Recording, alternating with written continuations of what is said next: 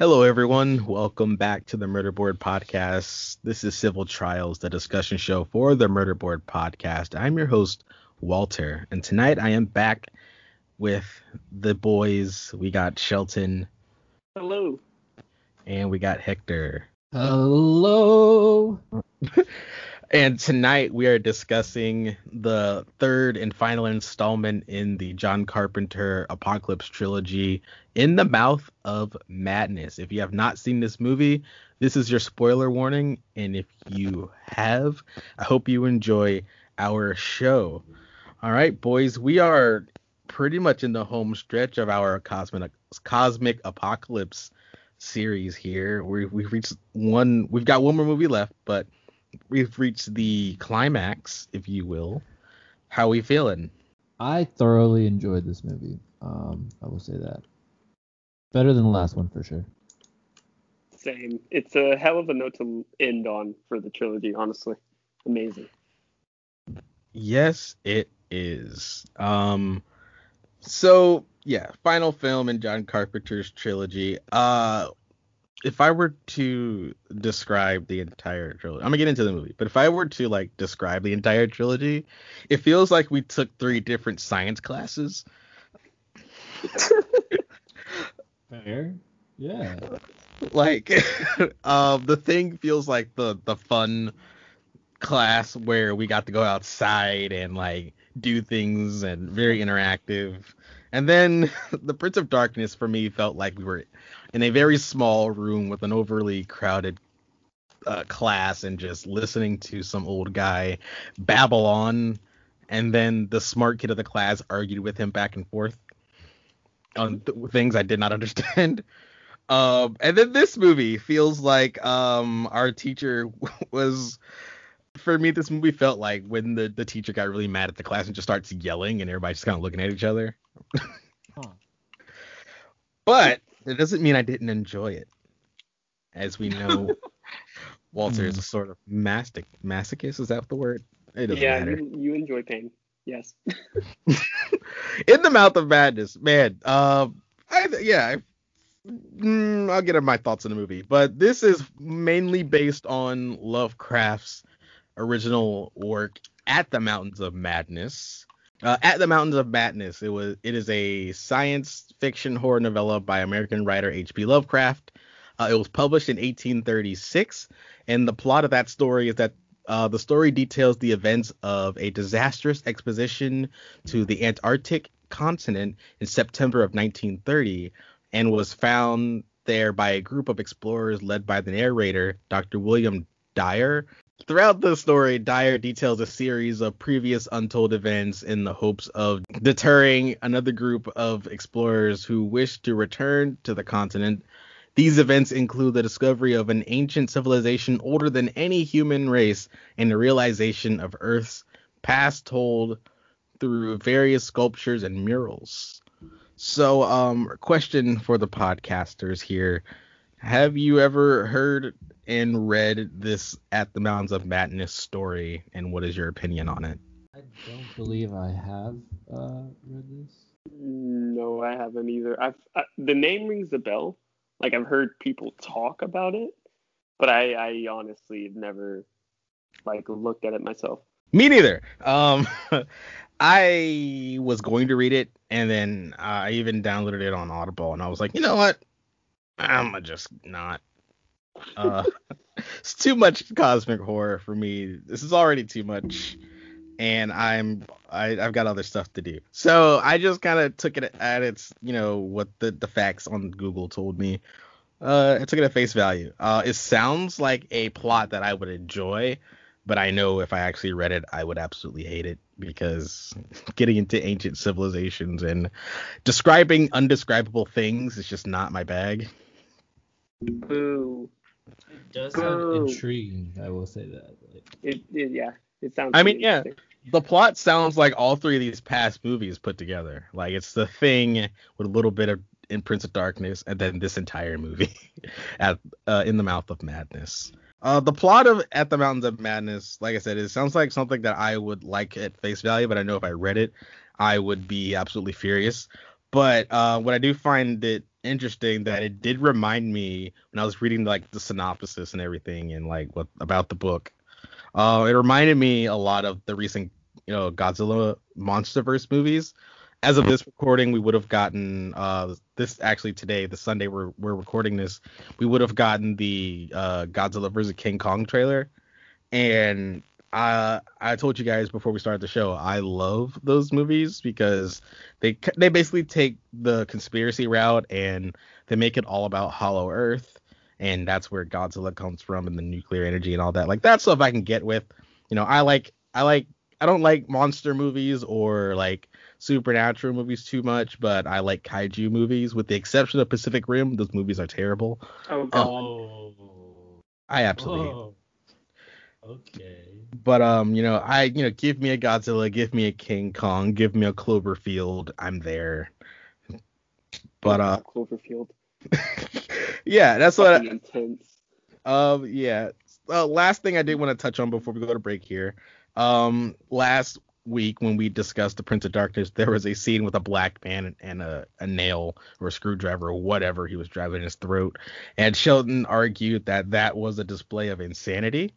And I promptly disagreed. And so I wanted, since the movie that we're talking about here deals with an adept and my understanding of insanity, I wanted to get your guys' thoughts on just the depiction and meaning of insanity within the cosmic horror genre as we know it. Well, I mean, for starters, I would say that in the cosmic horror genre, I would say the definition of insanity is very loose, because in the sense that in these genres, if anything of the cosmic horror happens to you, and you come back, people are like, okay, well, she's clearly gone insane. So I don't know. To me, the definition of insanity for this genre, and you can see in the other movies too, is very loose. And almost everyone is deemed insane. Yeah, pretty much. It's more of a perception thing. So as you can see it more in The Mouth of Madness as you watch, but the more the main character understands what's going on, the more clearly he seems to be thinking to us, because we know that what he's witnessing is actually happening. But to other people, they think he's going crazy and he's insane. And that goes with what I was saying, is like what I've said before in other podcasts, is the more you understand about the cosmic horrors, the less normal people can understand you, and therefore you seem insane. Yeah. Or And you're driven insane, and sometimes those thoughts in your head are too much to think about and you'd rather die.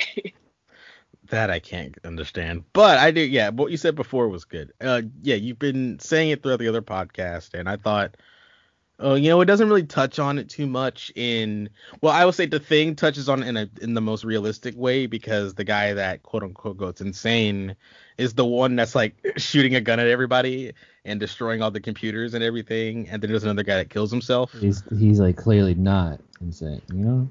Yeah, well, I mean, yeah, because what we know. Yeah, the because thing, there's the big the old thing alien. with that is like the thing about insanity, it's a huge perspective thing. So Yes. it's like when you say someone who's insane doesn't think they're insane, it's because they see the reasoning and logic behind everything that they do. Yeah.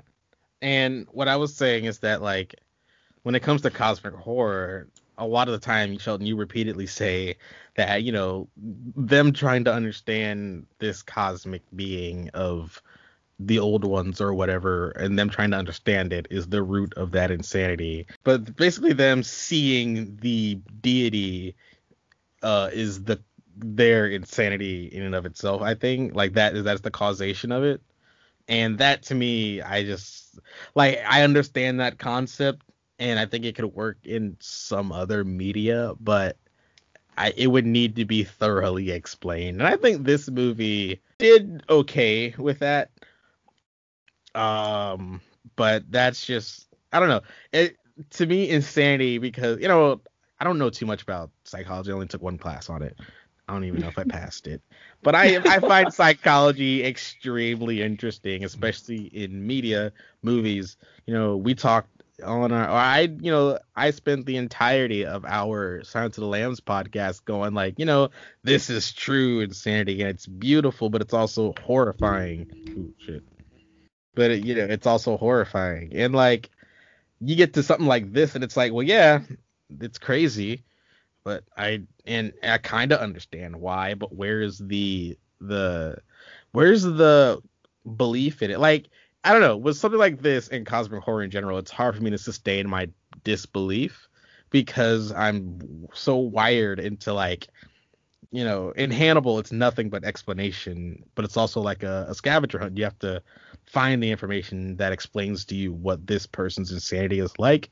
While here, it is more of a perception thing. Like you said, Shelton, it's more of like we see what's happening to this man, and then everybody else is like, oh, this guy's a little loony. But then, as the audience, in his point of view, as we're looking, it's nonsense. It's complete and like utter nonsense to me. But I don't know. I don't know if all that makes sense or not. It makes sense. Honestly, though, if you really think about it, the way insanity works in the sense of perception, I think that does parallel a lot with reality.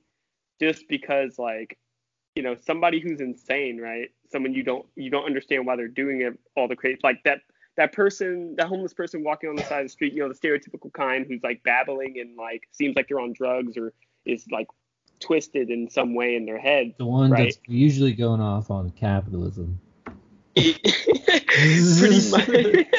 Pretty much like everything that they're saying and babbling about and thinking, they probably understand fully and it makes complete sense. But we think they're crazy. So I think there are parallels to be drawn there when it comes to reality. Okay, yeah, I can understand that. It's So where sanity is almost in the eye of the beholder. Yeah, which that's very. I feel like that's very Lovecraftian, but you can also like compare it to reality in that way as well. Yeah, because I feel like in the mouth of madness, and like I know I said we were gonna go to break, but like in the mouth of madness, because we're gonna discuss all this when we do discussion part, but like in the mouth of madness, I feel really is the out of all three of these movies that dive into the insanity part of the horror. Like it's the most psychological horror of them all. And I like psychological horror. And like I was saying, like this was like, I get it, but I feel like it can be done or it has been done better elsewhere. But then again, I've also seen where it's done absolutely horrible.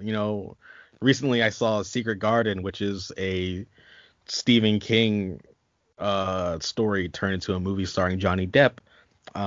This is not the first time I'm going to reference Stephen King, but like that movie's horrible and it deals with the same like thing about fiction and reality and insanity and psychology, and that movie's actually absolute trash.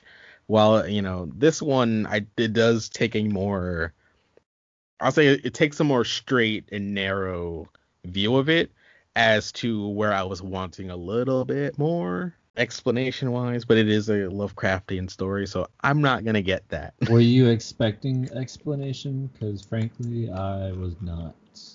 I was, because of how the movie started and what the movie is about.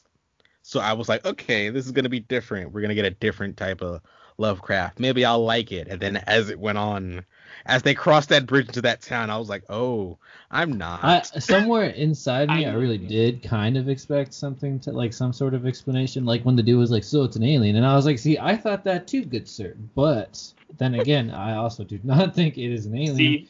Nor have we ever, no one's really like proven.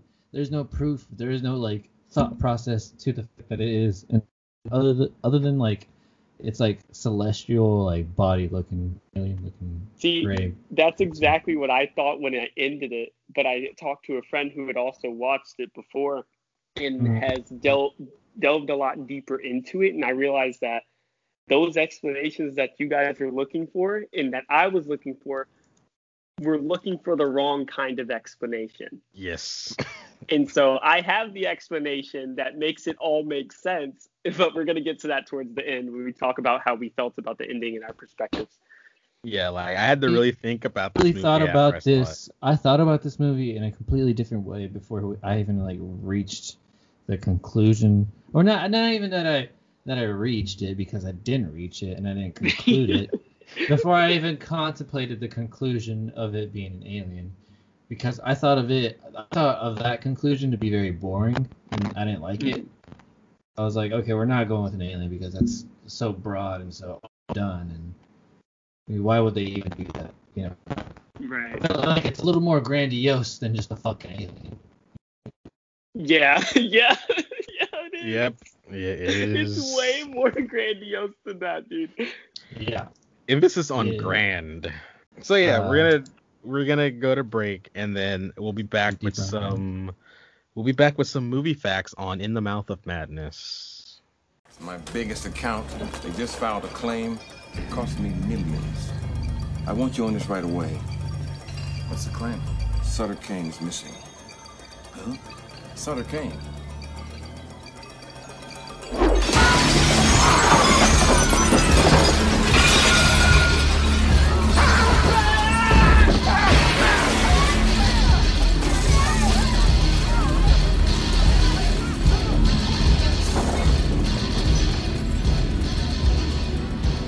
Do you read Sutter Kane?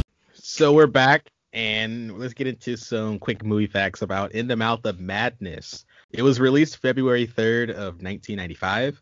It was directed by John Carpenter, screenplay by Michael DeLuca, who's I found out is a big old producer now. He's done a lot of big movies, the names of which I cannot remember at the moment, but he's like a big dude. Started as a screenwriter though. The film stars Sam Neill, Julie Carmen, Jargon Porchnow, and Charlton Heston. And the plot goes as such. When horror novelist Sutter Kane goes missing, insurance investigator John Trent, played by Sam Neill, scrutinizes the claim made by his publisher Jackson Hargrove, played by Charlton Heston, and endeavors to retrieve a yet-to-be-released manuscript and ascertain the writer's whereabouts. Accompanied by the novelist's editor Linda Stiles, played by Julie Carmen, and distributed by Nightmares from reading Kane's other novels, Trent makes an eerie nighttime trek to a supernatural town in New Hampshire. The budget for the film was $8 million, and the box office was $8.9 million. This movie tanked. I don't have any bonus facts because I forgot to look them up, but just some things that I know just by watching this movie. The actor Sam Neill, does he look familiar to you guys? No. Which one? Who was that? All right.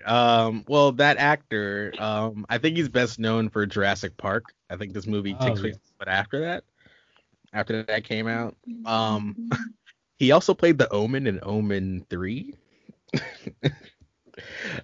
Just be pulling out the horror knowledge that I know. I've seen him in The Omen as the Omen running a business. Yeah, that's just me making up shit. I mean, those happen in those movies, but that's all the like bonus facts I had. I didn't really look into this movie.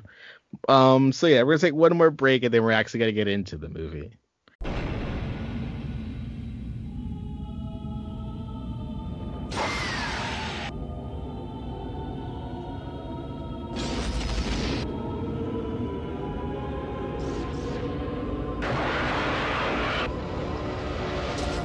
This one will drive you absolutely mad.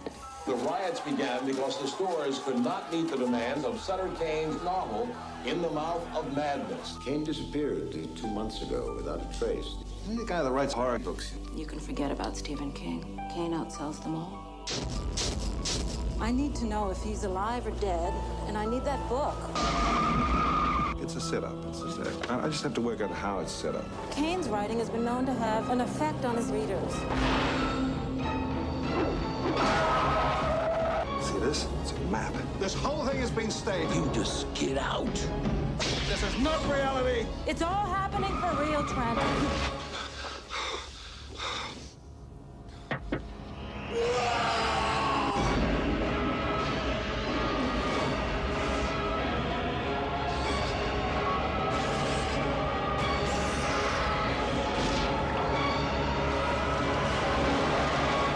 I know this book will drive people crazy. Well, let's hope so.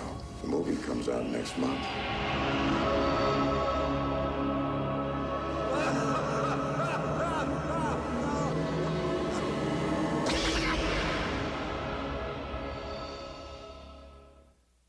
We're back in the mouth of madness. Wow, this movie.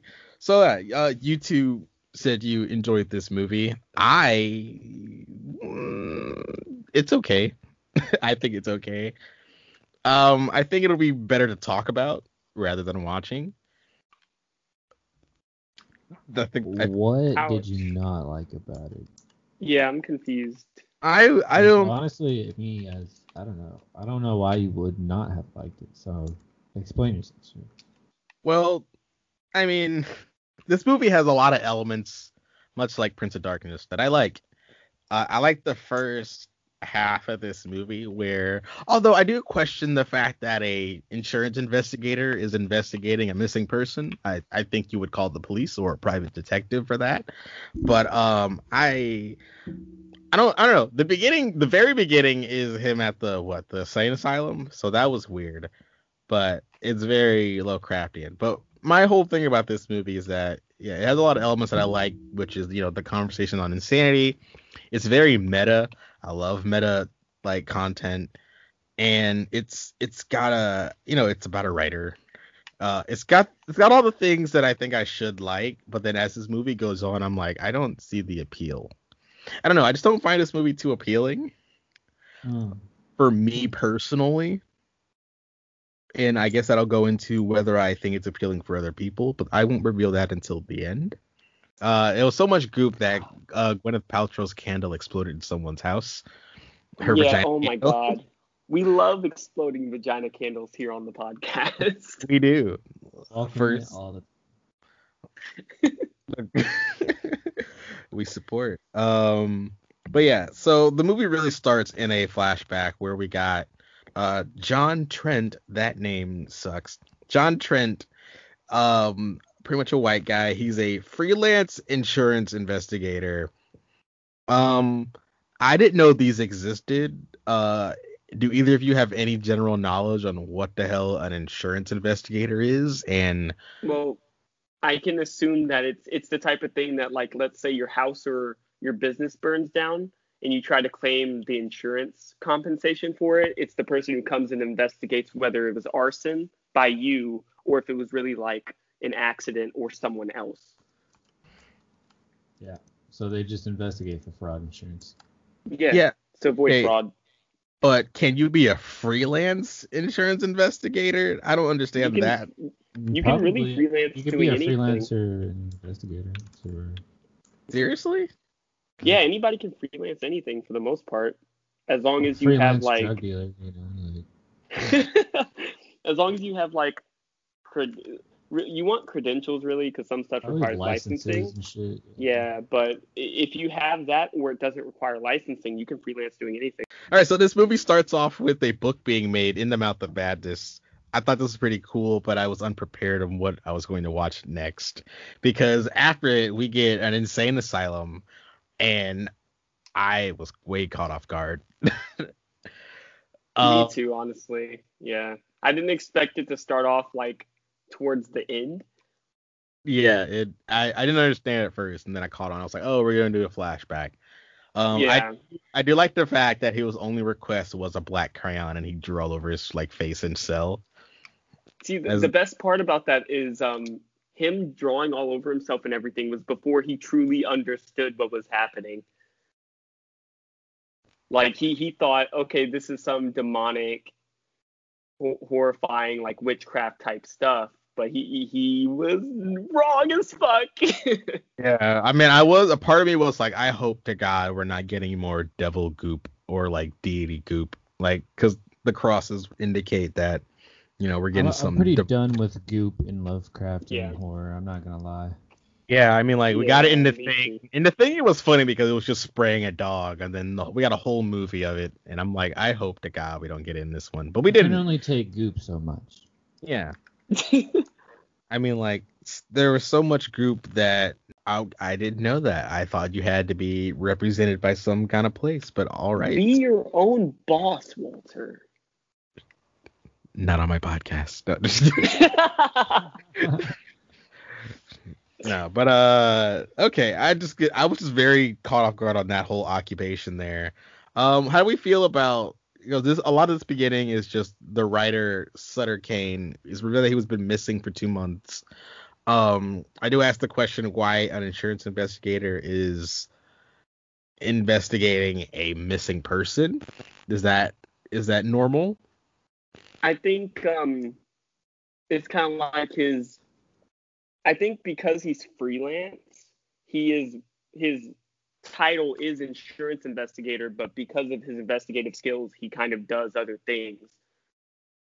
Like, the whole I think my husband's cheating on me or I think my wife's cheating on me, can you investigate them type stuff. Because he's freelance, he'll pick up the work because he has the skills to do it. Yeah, but that to me says private eye, not insurance. My cheating husband doesn't scream insurance on me. To me, the way I figured was like businesses can come to him, or like insurance companies can come to him and try and use him for that because of his title. But it's like if he's just talking to some people and it's like, oh, you want to find something out? Well, I have investigative skills, so even though I'm an insurance investigator, I do my own work. I am my own boss, so I'll do this for you if you pay me. All right. I'll accept it. Just a little backtrack here. There's lots of, because of how meta this movie is, and I caught on to it really quickly, and we'll discuss on how meta it is. Meta. One thing that did make me laugh is that the song that's playing in the asylum is called We've Only Just Begun. It's the beginning of the movie, and it's by a band called The Carpenters. John Carpenter directed this movie. So that's really fucking meta, dude. And that's clever as hell. So I thought that was pretty cool. But yeah, we got Sutter Kane, and immediately I'm like, okay, so this is Stephen King. This Sutter Kane is a reference to Stephen King. They really reference him in the movie, saying that he sells more than Stephen King. It's the 80s or it's the 90s, so like Stephen King, I think, it's the 90s, so he's on like his second. I think he's starting in 1995. So he's starting his like second resurgence because every couple of years people are like, you know what, we can make some money off this old band. And I think, he's on his like second resurgence, and I think he's done a lot of TV stuff around this time. It would have been coming out or being made, or already been out. I think that's 1990, so this is about 5 years later.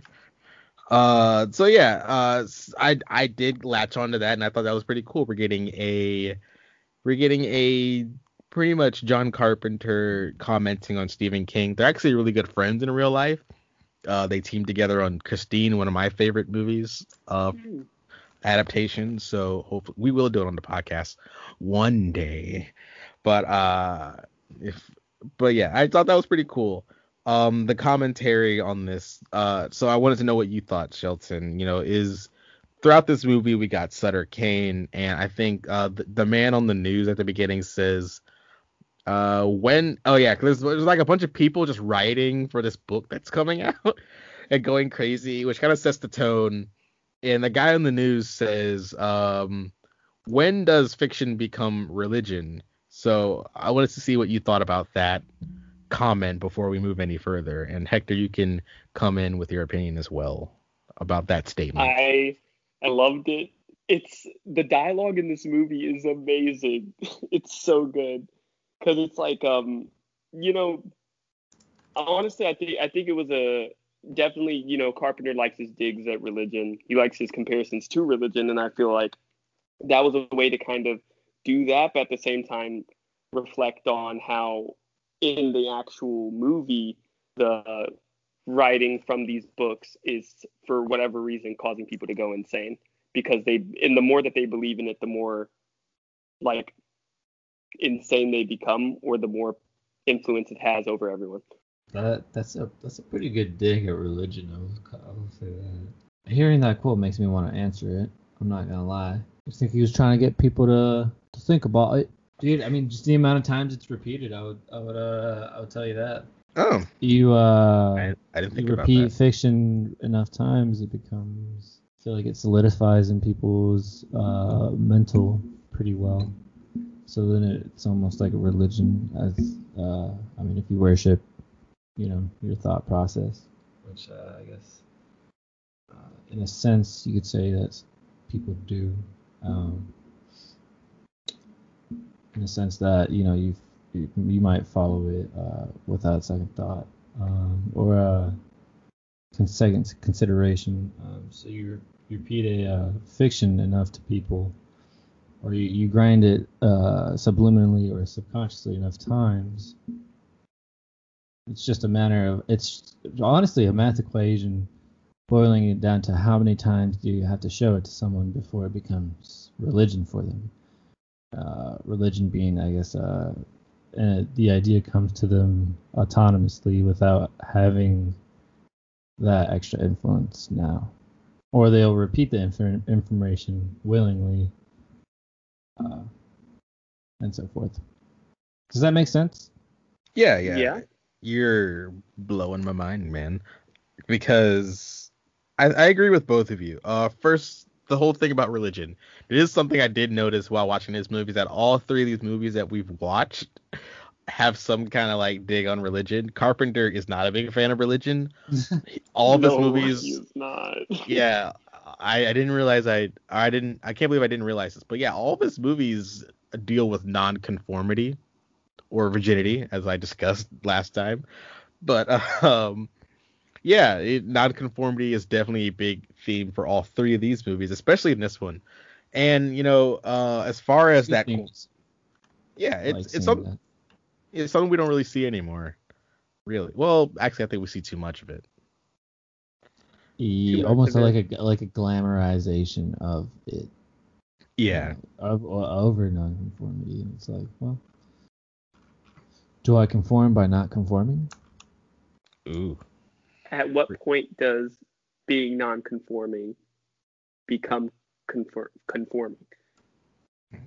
Becoming, yeah, okay, yeah, exactly. We're getting deep when everybody is non-conformant, that makes you basically conforming. Conformant to the status quo. So I guess, in a sense, always conforming to some sort of ideology of sorts. Yeah, Holy shit. Yeah, this is raising some good questions here. Yeah, I agree. I guess it is, if it's something repeated. I don't know, because for me personally, I see it once. You got me. If we're thinking about, I think in the way of media, and since we are talking about a media here with a book coming out and these fans of this movie or in the movie, if it doesn't take much. If you're someone like me, maybe the general audience needs repetition, which is why we have sequels. But it is the fans and the result of that first thing that becomes the jumping off point for that. How do you get fans, though? Well, you just gotta take a risk. Every movie's a risk, because I immediately thought of Scream. Scream's on my mind because next month we're doing Scream 2. It just takes one movie, and then next thing you got a theater full of people in ghost face mask. Or and I find it really interesting. Again, if you want to get meta with it, John Carpenter has never made a sequel to any of his movies with the exception of one, and that's Halloween. And that was out of his hands because it became a bigger franchise than he thought. Just a risk. So if you apply it to the themes of this movie, it's very, I don't think it necessarily requires repetition, but it just takes one alignment for a group to form, thus for a community to form, thus a religion to form, based on one sole product. And I guess that goes into like consumerism. Really? If you think about it, though, it does, even if it's not tied together, like even if it's not a sequel or a continuation, creating more content in itself is repetition. Because you repeat, often when you create something, you repeat the same themes. To output or the same structure. Outcome. Yeah. And you build that following. Like, no, there's never a super, super huge following on anything from someone who's only ever produced one thing. It's always more than one. Well, yeah, it's more than one, but it takes one thing to form that big boom. Like, So you're highlighting the root cause rather than the branching or the after effect of the initiation of the root cause. well, wouldn't it still be the same? Like, you can have a root cause. Like, you can have. So you the can have main- one viral video, but after the viral video, how do you Oh, how do you produce? sustain? How do you? How do you keep an audience The interested? idea of that influencer having her fiction as in her, I guess, desired outcome to having influence. Because at the moment it's fiction because it hasn't actualized into reality yet. How does her fiction become religion? So how does she implant her as an idea into the mind of others? And get her simp army, quote unquote. You know what I'm saying? Yeah, I think. Yeah, I think you're right on the Repetition. fact that You don't just do it repetition. off of one busted video. You do 5 of them, and maybe 2 of them get viral. So then you do another 5, and you know what I'm saying. Even if they're not connected directly, it's the fact that you're producing more content and your audience grows because people who enjoy you come back for whatever you're creating. Yeah, and I think, if you bring it back to film, I guess it is that way because Christopher Nolan, my favorite director, he made one movie before his big break, which was Memento. But before that, it's a movie that no one knows about called Following, which is basically Memento and Inception. So I guess, yeah. I mean, there's other examples too. People make multiple things before that one big thing happens. So it does. But I think after that one big thing happens, then where you guys, I think, are highlighting is the fact that when it keeps going and you're just building and building on more, then that's where the religion happens within the audience because they're conditioned for something now. People go to a Christopher Nolan movie conditioned for a certain type of movie, and that's kind of the big contention when Tenet came out because it's such a different type of movie than expected. Or even a better example would be M. Night Shyamalan.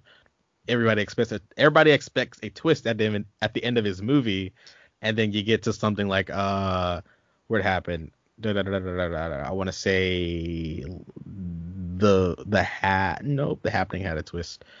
Crap, I guess he does every twist in this movie. No, there's one where there's not a twist. I guess you get to M. Night Shyamalan movie and you just expect it to be bad, is what I'm saying.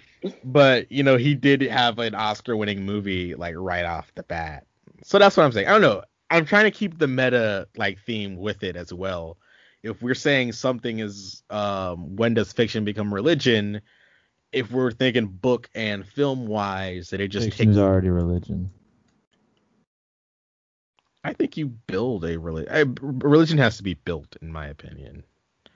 It can't just kind of happen. Right. So the repeated action comes back into play, right? So how do you build it? You keep telling the stories, right? I mean, that's kind of where I based it off of. Is that kind of like religions come from legends, in a sense, Yeah. Mm-hmm. like storytelling. Well, anyway. This movie's full of that kind of stuff, and I have a lot more questions. But yeah. So the new caster added that. A big thing that I want to highlight on is that I wrote in my notes: is John Carpenter commenting on Lovecraft or is he commenting on Stephen King? He directly calls out Stephen King, and on the base level, we have a writer who's this massive dude, and he has this massive effect on people and this great following to enough for them to riot and stuff. But, like I said, this whole entire trilogy is based on Lovecraft, and the way the story of this movie is structured is basically a Lovecraft movie. It's an insane person recounting their journey of this undescribable thing they faced, and, they understand it, but everyone around them does not. So I don't know. For me, I think he's leaning more towards. I think it's both, but I lean more towards Stephen King because I just have more knowledge of his writing and the way the character comes off in this movie is the same way Stephen King writes a godlike figure in his stories, which is why, if you want to make that battle Stephen King versus Lovecraft, I will say Stephen King, because he makes more human, relatable, and explainable characters, even though they do such grandiose things, much like in this movie. I can see how, yeah, you would compare it in that way, because it generally, yeah, pretty much it is that same type of thing. So I see how you make that comparison. I concur. Have you guys read any Stephen King books, or you just know the adaptations? The adaptations. Just the adaptations, my boy. I recommend reading his books. Well, not all of them. Some of them are kind of trash. But every Stephen King book has a terrible ending. But I think it's an interesting way to. It's an interesting theme about this movie. And this movie, it cracked down on the themes because it's not many, as the Prince of Darkness decided to just stuff so much theme into that movie, while In the Mouth of Madness has a very select, I will say it's on a 4-point theme basis here, with religion, meta-textual stuff, along with slight consumerism, and then we have the insanity stuff we talked about earlier. Mm-hmm. So proceeding through the movie, where else do I go? So people are going crazy. They're reading this book. A lot of the audience and everything reminded me of the stuff we see in the past, our past, basically, which is, Star Wars, Rick and Morty, politicians, Beyonce, Jake Paul, TikTok, all this fandom. And me and Shelton did an episode on fandom a while ago. So this movie, I feel, really cracked down on that before fandom, in which you have this legion of people following and worshiping and holding up this one product. Mm-hmm. Meanwhile, in this movie, you got a guy with an axe through a window. That scene was incredibly weird. But it was so funny to watch. Oh, it's such a innocuous scene. It's one of those scenes where you see it and you're like, okay, what the fuck? Why is this happening? And later on, it's like, oh shit, it's happening because the dude knew what was going to happen and wanted to stop it and knew the only way to stop it. Yeah, he's wearing. I thought he was gonna flash him. He's wearing a big old trench coat and you don't see anything else. So I'm like, oh, okay, so this is just like that movie Observe and Report where you got the naked fat flasher guy. But no, he has a hat. He has a full axe in his hand, and he's it's all. I don't understand how you got that. I saw him and was like, nah, he's coming for blood. He wants to kill him. First thing I saw was the trench coat. I'm assuming you're gonna flash me, and Oh Christ! Trench coats are very Lovecraftian. Oh, I didn't know that. It's like if you see someone with a trench coat in Lovecraft, that means that it's a very sinister type of thing. Right? You see a humanoid with a trench coat, you have no idea what's being hidden under the trench coat. So you think flashing, but what my mind jumps to is eldritch horror. Yeah, we're gonna talk about that in another show, because I see what you're talking about there. There was a trench coat in that show that we're gonna discuss. But okay, I understand. Okay, that makes sense. I didn't know, because when I see trench coat, I either think of the 90s, which this takes place in, or I think of flashers. And oh boy. Yeah.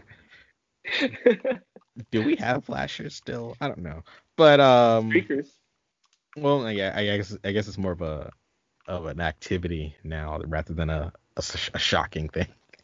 Yeah, usually it's it's already there. It's already there. There's no anticipation anymore. Here on the Murderbird Podcast, we are sex positive. You run through that football field naked, but don't do it because you'll get arrested. Don't do that, actually. Do it. I endorse it. No, you don't.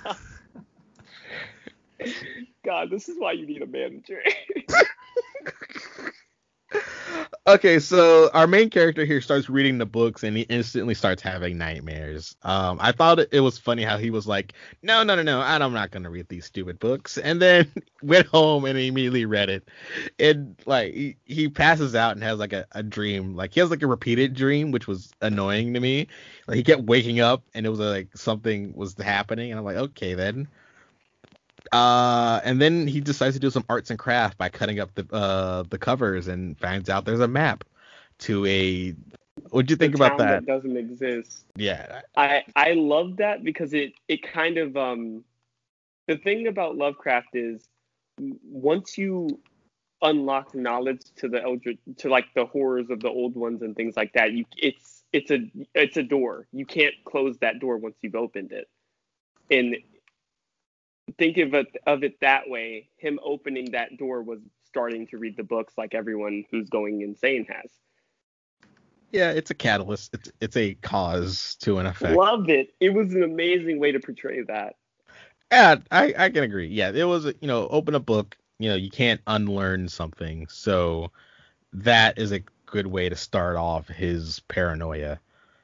And I was with it. This first half I'm with. It feels very, like I said, it feels very Stephen King to me, which is why I think I'm drawn in by it. Once the Charlton Heston gives our main character, this smoking hot woman, to go and find Linda Stiles. Linda Stiles and our main character John Trent, they decide to go on a road trip to find this missing author because of plot. And what cracks me up is that on their road trip, I had instant flashbacks to Children of the Corn, because it's the exact like same setup where it's a couple in a car in the middle of summer riding through cornfields trying to figure out if they want to stay married or not. Here we just got two dudes and they're arguing, or not two dudes, it's two people arguing in a car driving through cornfields, and I was like, I'm waiting for a kid to jump out for them to run over. But that does not happen. Instead, they get lost. Well, no, they do hit that old woman on the bike. I can't believe I forgot. Yeah, there's this bicycle. Everybody's riding a bike wherever they're going, and yeah, they hit an old woman. She goes flying and then disappears. But it's a dream, isn't it? It's a dream. It's not a dream. They hit her, and then she's laying down on the ground and she says, I can't move. I'm losing myself, or something like that. Not exactly that, but I'm losing me, or something like that is what gets said. Which is okay. I thought it was a dream. I thought it was great. Yeah, I don't condone old women being hit by cars, but this was. She lived. You see, later, she lived. Some people have it coming to them. I mean, when you ride a bike on the wrong side of the road in the middle of nowhere, when there's oncoming traffic, I think you deserve to get hit by a car. Well, yeah, but like I said, I was thinking about Children of the Corn, and in one of those movies, I think it's the second one, an old lady gets thrown through a window in her wheelchair. So that's all I could think about, and I was like, "Oh my God, is she dead?" But no, she was mumbling some stuff, so I got it. But there's an interesting conversation they have in the car as they go to find Kane, and I basically the conversation was on reality, and it kind of sets up. Is foreshadowing. It sets up where this movie's going. I believe it's Linda, and she says the insane would switch places if the insane became the majority. And I thought that was interesting. So what is your thoughts on that quote there? My thoughts is it perfectly blows up the whole concept of insanity being more of perception.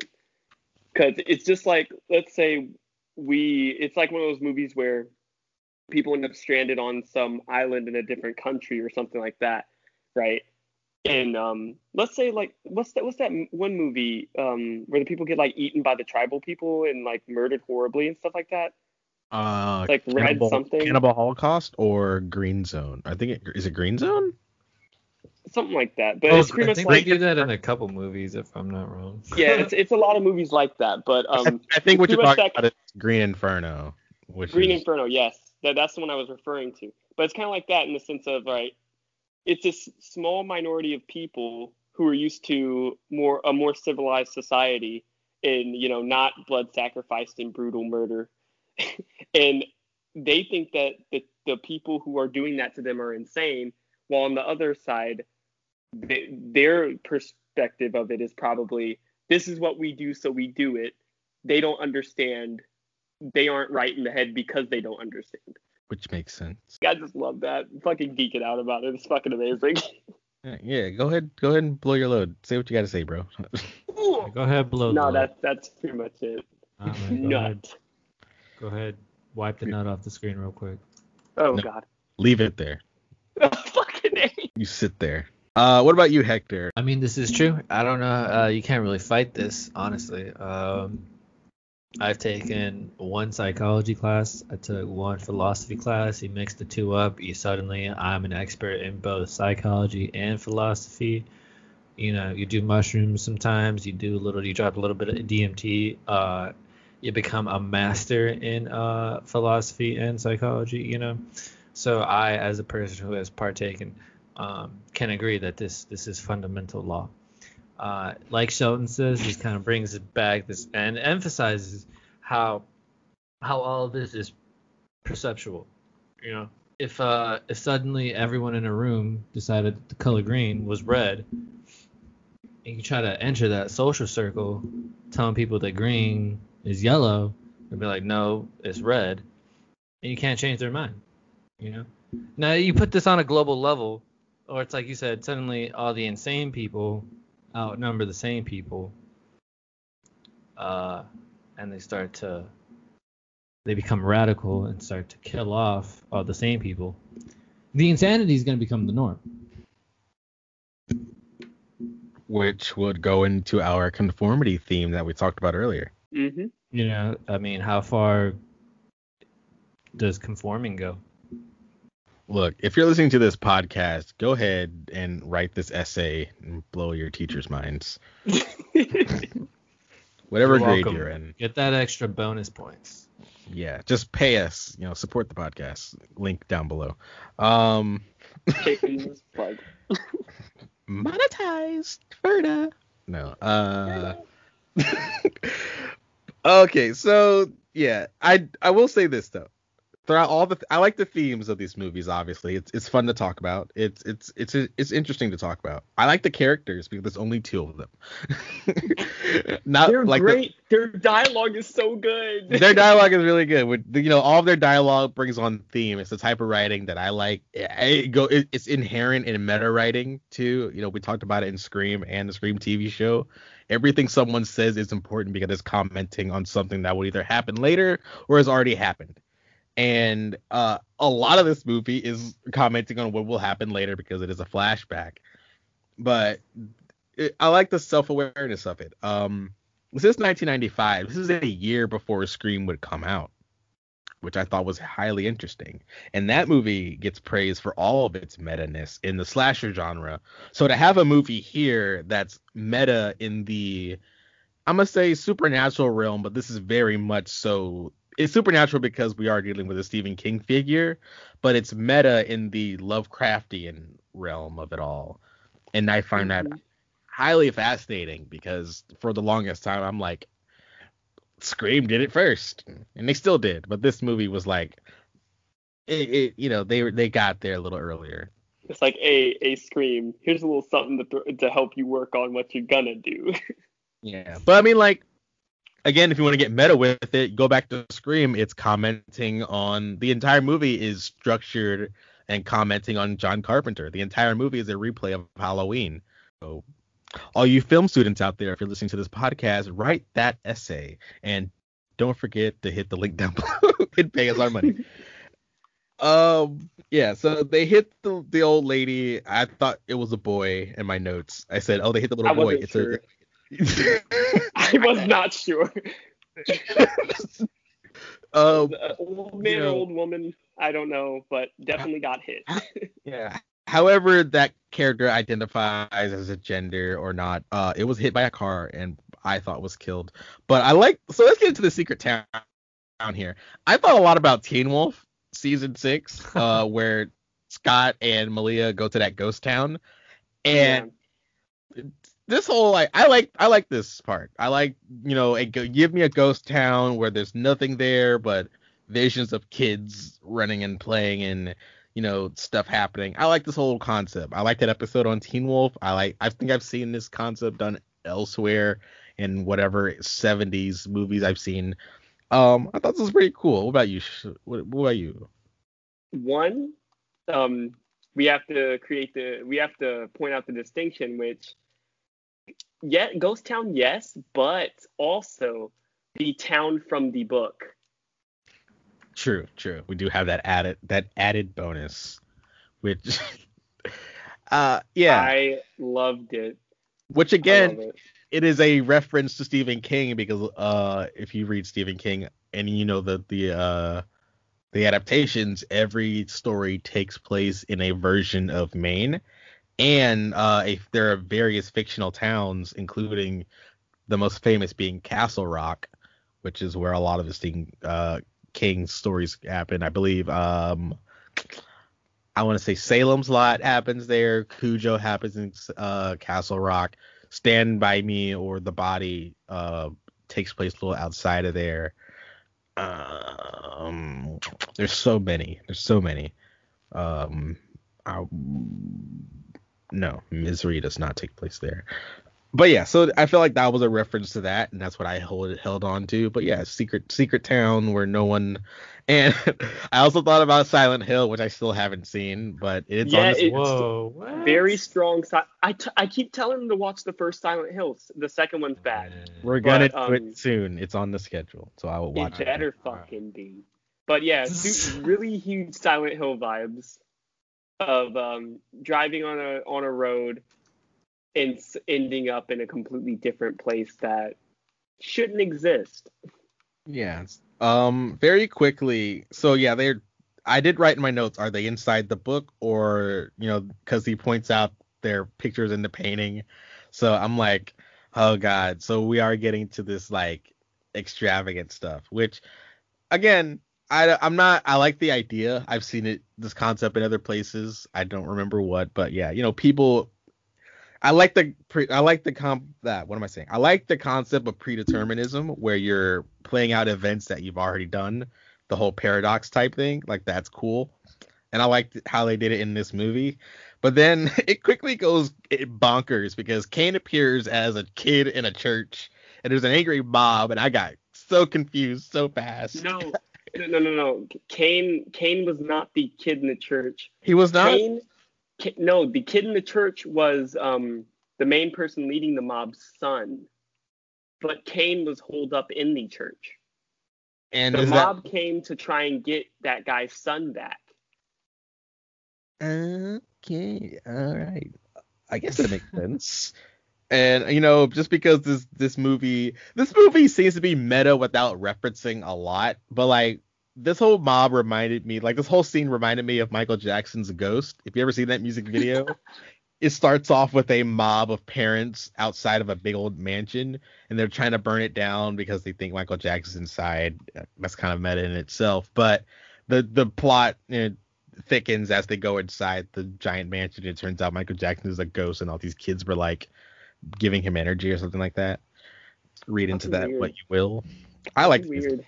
It's a great music video and it's a good song. That's fine, but fucking weird. Shut up. We don't, and on this podcast, we do not badmouth Michael Jackson when it's inappropriate. Right, but that's fucking weird. Well, it was the 90s. I mean, it was the 90s. That's what I thought. All right, so let's talk about Sutter Kane, Shelton, and see if you can explain this real quick before we wrap.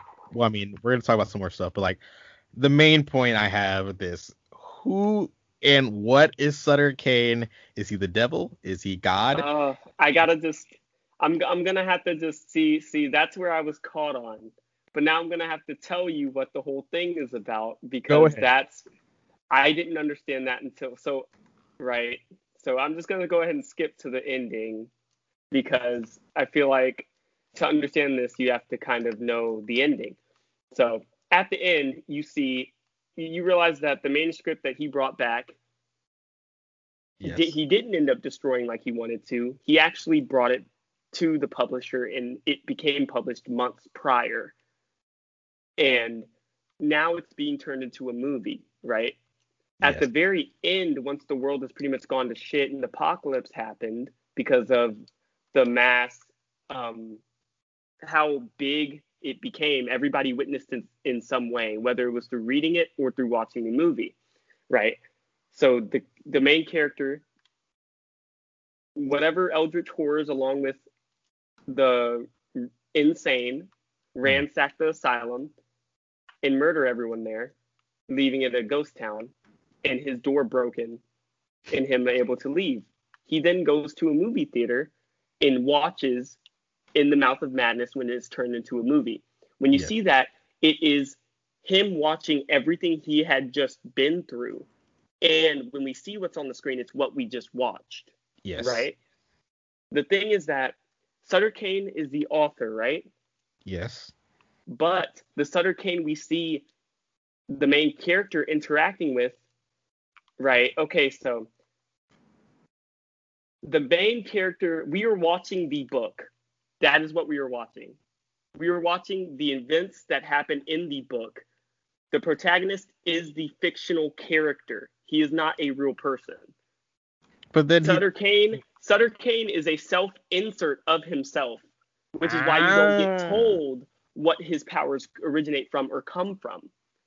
And the main character is self-aware enough to understand that. So him laughing and enjoying the movie at the end is him realizing he's a fictional character and that everything he did wasn't by choice because he wasn't real in the first place to make decisions.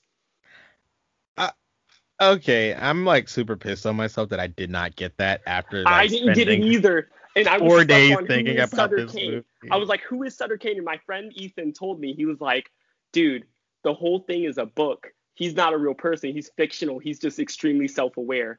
And I was like, oh my God, I love that. Okay, so yeah, I understand now. And I can't believe I didn't realize. So what we're watching is basically we're watching like someone fucking John Carpenter. You found a way to visualize the definition of fiction, basically. Yes. And he turned that into a cosmic horror. Yes. Now it's amazing. It's so good. It's a something. It's so good. Any thoughts, Hector, on just the concept of that? It is honestly pretty mind-blowing. Yeah. I mean, personally, not surprised that people would not get it the first time. You know what I'm saying? The big hint at that is before he leaves the city, I mean the town that shouldn't exist, Sutter Kane his body kind of deforms and turns into paper, and he pretty much rips a hole in reality. And the main character stares into the depths of the abyss where the eldritch horrors are pouring out of before they get through it. And you see on the opposite end of that tear, it is the pages of a book because the main character is in the book. Got it. So it's it's the definition of fiction and the motion of, I don't know who's FaceTiming me. It is the definition of fiction realized, and it is the act of self-awareness happening in the form of insanity. I can get with that. Yes. And the reason he seems insane while everybody else seems a lot more grounded in their beliefs is because he is so self-aware. Got it. And is that why his irises are splitting? His irises do the whole mummy like splitting, like they kind of double up. That's Lovecraftian. That's like it's kind of like I think it has some, because Lovecraft and the type of creatures are very based around sea creatures. So I think the eyes of some fish are like that. Interesting. I think it might be octopus. Octopus eyes are like that or something, or squids or something like that. A octopus. Octopussy, Speaking of Octopussy, you've kind of covered the ending there, and I just that's all I had. This movie's fairly simple once you finally think about it, but I think it's really fun to talk about. So I just wrote down some things that made me crack up when watching this. There's an old woman that turns into a monster at some point in this movie. I believe it's in the hotel. Yeah. Totally reminded me of SpongeBob the movie, where what? How? Remember how they stopped for ice cream and he was like, 2 scoops, please. Here you go, dearie. And their hands get stuck on the old woman. Oh yeah. Turns out to be a monster. And he goes chasing him. It's like, go, SpongeBob, go. Don't you want to pet Mr. Whiskers? The best part is she was such a sweet old lady. But in the book because they're in the book that came out before In the Mouth of Madness. At this point, that's what that town is. It's that book. It's something. And in that book, the old lady brutally murders and rips apart her husband. Did catch that line, but I totally forgot about it. But then she turned into this like hideous thing, and I'm like, oh my god! And rips him apart. Yes. Man, and then after that, they get into the car, and they're trying to get away, and Linda eats the keys, reminding me of Get Out because of that whole scene. Dude. And okay. Then she tries to like have sex with him while he's driving. Like, why are you doing this? He wrote it like that. They wanted to spice it up with some romance. Yeah, and I feel like that in of itself has commentary nowadays with the whole role women play in movies. So that was pretty fun. And then like another thing with that, he keeps Linda's lost, and he keeps trying to save her. Stop, leave the bitch behind. Yeah, it happens so many times. He's trying to get out of there, but he keeps going back for her, and she just like beats the crap out of him. And like at one point, she like gets on all fours and turns into this monster. Like her neck turns around. I'm like, this is giving her Exorcist for a run for its money here. But like, it's weird and creepy. She's fucking crab walking. And I'm like, at that point, I wrote in my notes, I'm like, this man needs a flamethrower. And he would like, a lot of this will be solved with a simple flamethrower. Oh, what did you think about the scene where he's in the middle of town after the guy blows his own head off with a shotgun? And he's like, I'm leaving the town. But no matter how many times he leaves the town, he ends up right back in that same spot. Because it's not what he's written to do. I kind of guessed that was going to happen, given that the town was, like, after him. And that Sutter Kane just kind of kept popping up. It reminded me a lot of one of the Nightmare on Elm Street movies where the girl gets locked into a dream paradox at the climax of it. I think it's part 4 or 5. And she just keeps ending up back. Like, no matter how many times she kills Freddy and then leaves town, she ends up right back at, like, this diner and has to keep killing him. And he's just like, I'm having fun. We got to... It's so funny. But, yeah. So, yeah, I did kind of catch on to that. One of the simple things that I understood. Yeah. So I do like the shot with the pages where he like rips it open and it's just blackness. I thought that was pretty symbolic. It was really cool. And now that I understand the ending, I don't really have much more to say about this movie. So let's move into recommends. I just based on the past two, based on the series, based on the theme, based on the genre, I definitely watch it at least once. Will it be one of those movies you can watch multiple times? That is too personal of a choice for me to decide for you. You're gonna have to decide that for yourself. But definitely do give it a watch at least one time. Yes. And what about you, Shelton? I think definitely give it a watch. If you like Lovecraftian horror, then you can go into it not knowing the fact that the whole thing is like what's happening in the book. But if not, then I think you need that piece of information to fully enjoy it. But I think it's It's something people need to watch. It's so good. It's so fucking good. And I'm gonna go with Hector here. Not only as like if I recommend it or not, but like based on the series. 'Cause this is our last of the John Carpenter trilogy of movies that he has set out called his Apocalypse trilogy, all based on cosmic horror. I want to backtrack because I think while The Thing is an excellent movie, In the Mouth of Madness might surpass it just directing wise. This movie is chock full of, or maybe just script wise. I don't know. Like The script this is really good. The the script is dialogue, really man. good, but like the visuals of The Thing is very good as well, and that's Mhm. kind of where the two differentiate. Because by the end of this movie, it turns into one of the things I hate about '90s movies, where it's just nonsense, visual nonsense. Like we get this hobo killing people. No, we get a cop like killing a hobo like 2 different times, and just this repetitiveness about this movie.